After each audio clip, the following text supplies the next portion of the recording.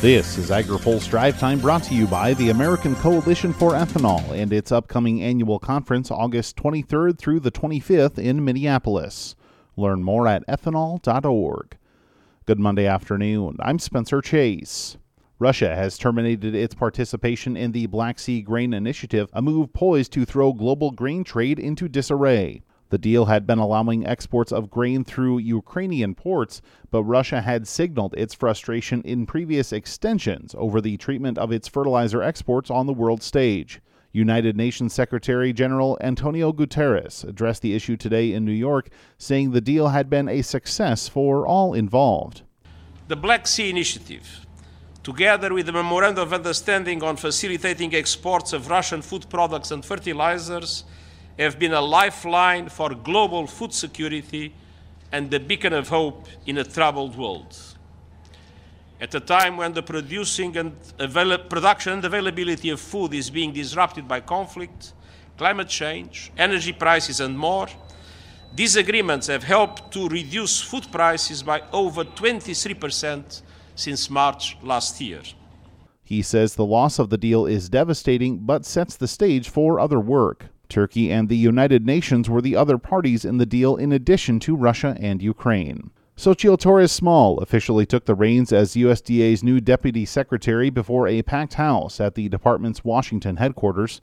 The former Rural Development Undersecretary and member of Congress reflected on her family's relationship with the department, ranging from one set of grandparents immigrating to the country as farm workers to the other managing a food bank and processing USDA donations.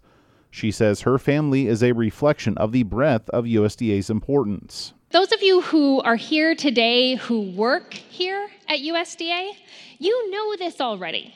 You know the importance of USDA to every single person's life and story. She says she wants to empower USDA staff in her role as the department's chief operating officer. That way we can make sure we are, as the secretary says so well, a department not just for the few, but for the many.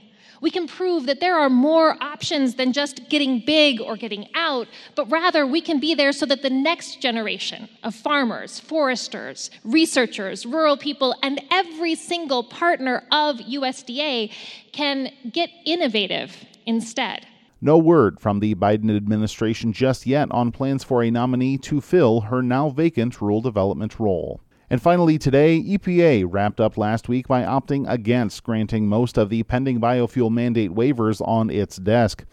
The agency denied 26 small refinery exemption requests from facilities seeking to have their renewable fuel standard obligations waived. EPA said the request did not demonstrate the RFS specifically was causing the facilities undue economic harm. The move is a major victory for biofuel groups hoping to lessen the use of SREs that exploded during the Trump administration.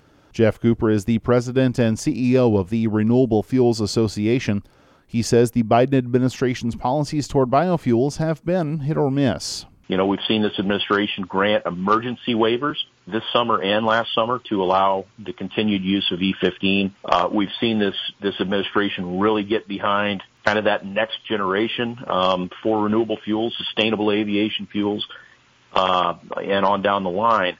But where we've run into problems is, again, this idea that electric vehicles are going to be the savior of the transportation industry moving forward. There's more from Cooper, including his thoughts on tailpipe regulations and potential market opportunities from new biofuel technologies in his open mic interview on agripulse.com, where you can also read more about EPA's SRE's decisions, Torres-Small's ceremony at USDA, and the latest on the Black Sea grain deal. Now, here's a word from our sponsor. Today's AgriPulse Drive Time is brought to you by the American Coalition for Ethanol. The American Coalition for Ethanol is hosting its 36th annual conference in Minneapolis, August 23rd through the 25th. This must-attend event features timely updates on biofuel issues, and this year a special reception will be held at a Minnesota Twins baseball game. Visit ethanol.org for event details. That's all for today's Drive Time.